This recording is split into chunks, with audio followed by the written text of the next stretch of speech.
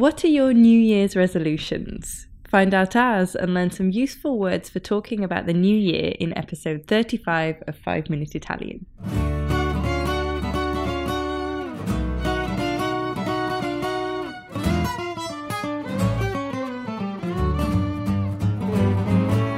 Ciao a tutti e benvenuti a 5 Minute Italian. Hi everyone and welcome to 5 Minute Italian. I'm Katie. And I'm Matteo.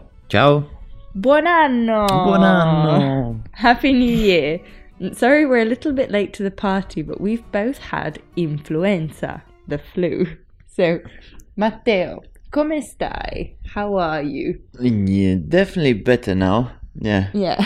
Still both a little bit flu-y, but more or less. Yeah. There. It's okay now. So we're back and ready to learn some Italian.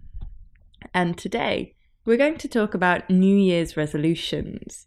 As always, we'll listen to the conversation first, then we'll talk about what each bit means. Hai già fatto una lista di buoni propositi per il 2018? Certo, vorrei imparare il tedesco ed essere più organizzata. E tu? Non faccio buoni propositi. Sono già contento così. So the first question you heard was...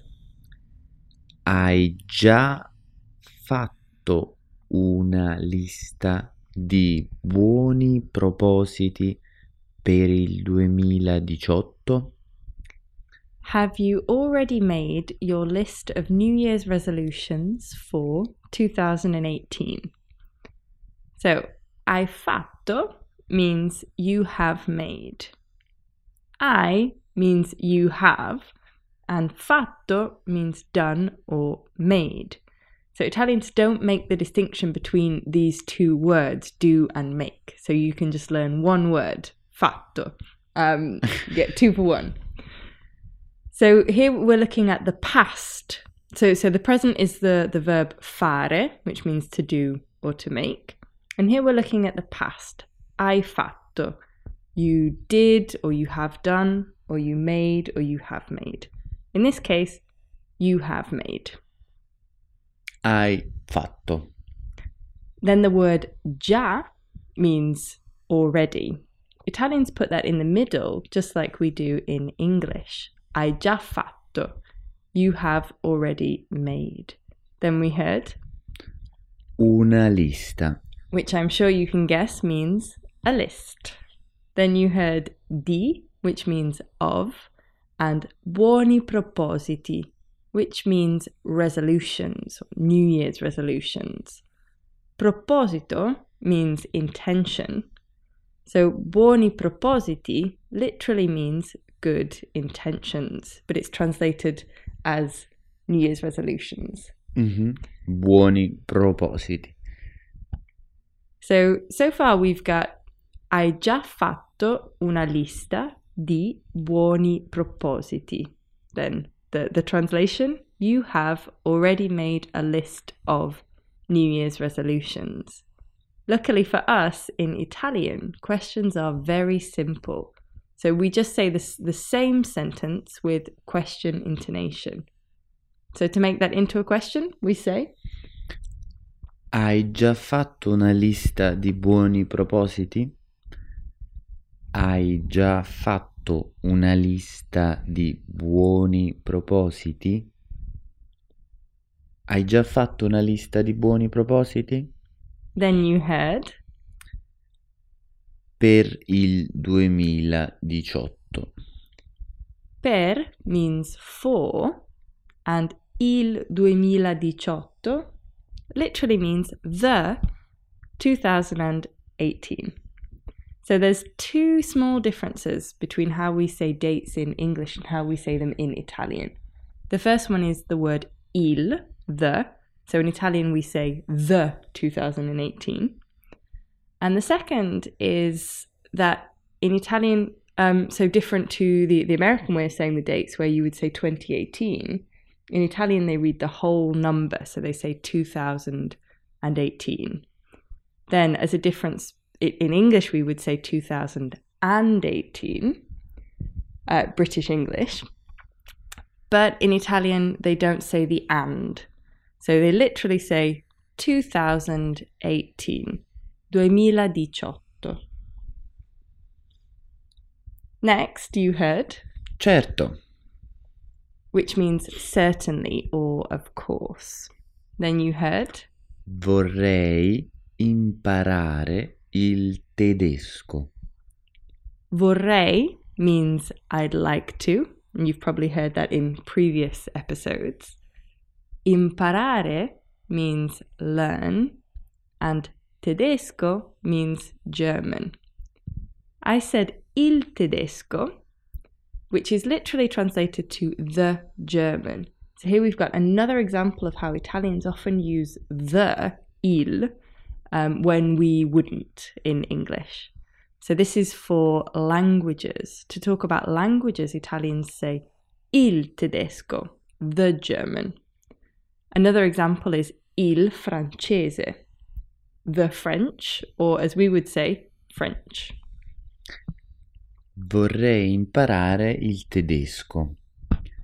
Vorrei imparare il tedesco. Vorrei imparare il tedesco. Then I said essere più organizzata. So let's hear, can you say that, Matteo, so we can get the Italian accent?